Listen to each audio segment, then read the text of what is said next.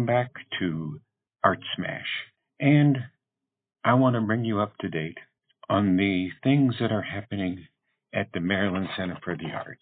Much has occurred since the last time I spoke and created a podcast, and our programs have been quite successful. First, the Bluegrass Festival, held at Hopkins, was a tremendous success, even on 100-degree days. Our plein air festival continues to grow, bringing artists from all over the country. We had a joyful time at Christmas with Rejoice and the combined choirs. In February, the Folk Songs of Africa. And in March, the Paloma Irish Dance Festival really sent a cultural diversity from the center to the public. We also had very successful youth adventures, from Bugs, Birds, and Beauty to an instrumental petting zoo where students got to learn more about instruments.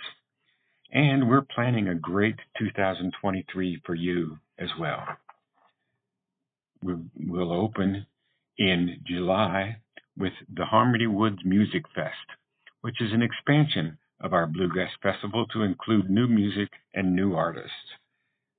Rejoice and plein air will return in the fall, as will the African American celebration in February and the Irish celebration in March. But in addition to those two, we are planning a Korean celebration to expand our cultural offerings to all groups in Harford County and the surrounding area. Of course, we'll have the Bayside Dance Festival once again. We will be working on some new projects.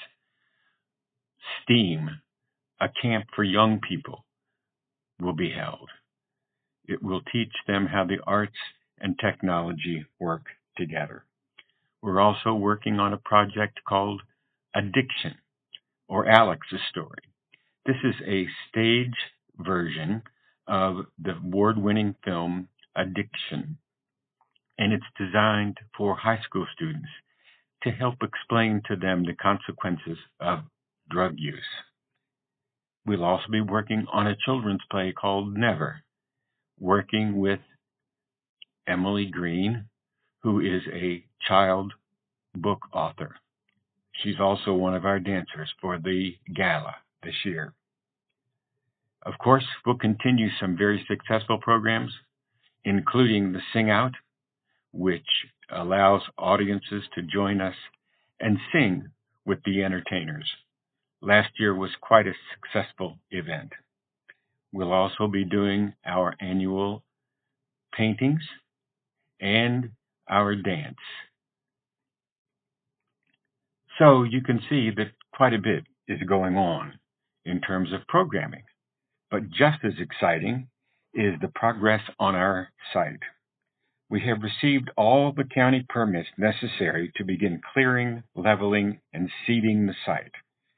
This will enable us to return to scheduling arts and arts education events on our own land. This new pastoral setting will be ideal and will be open to all groups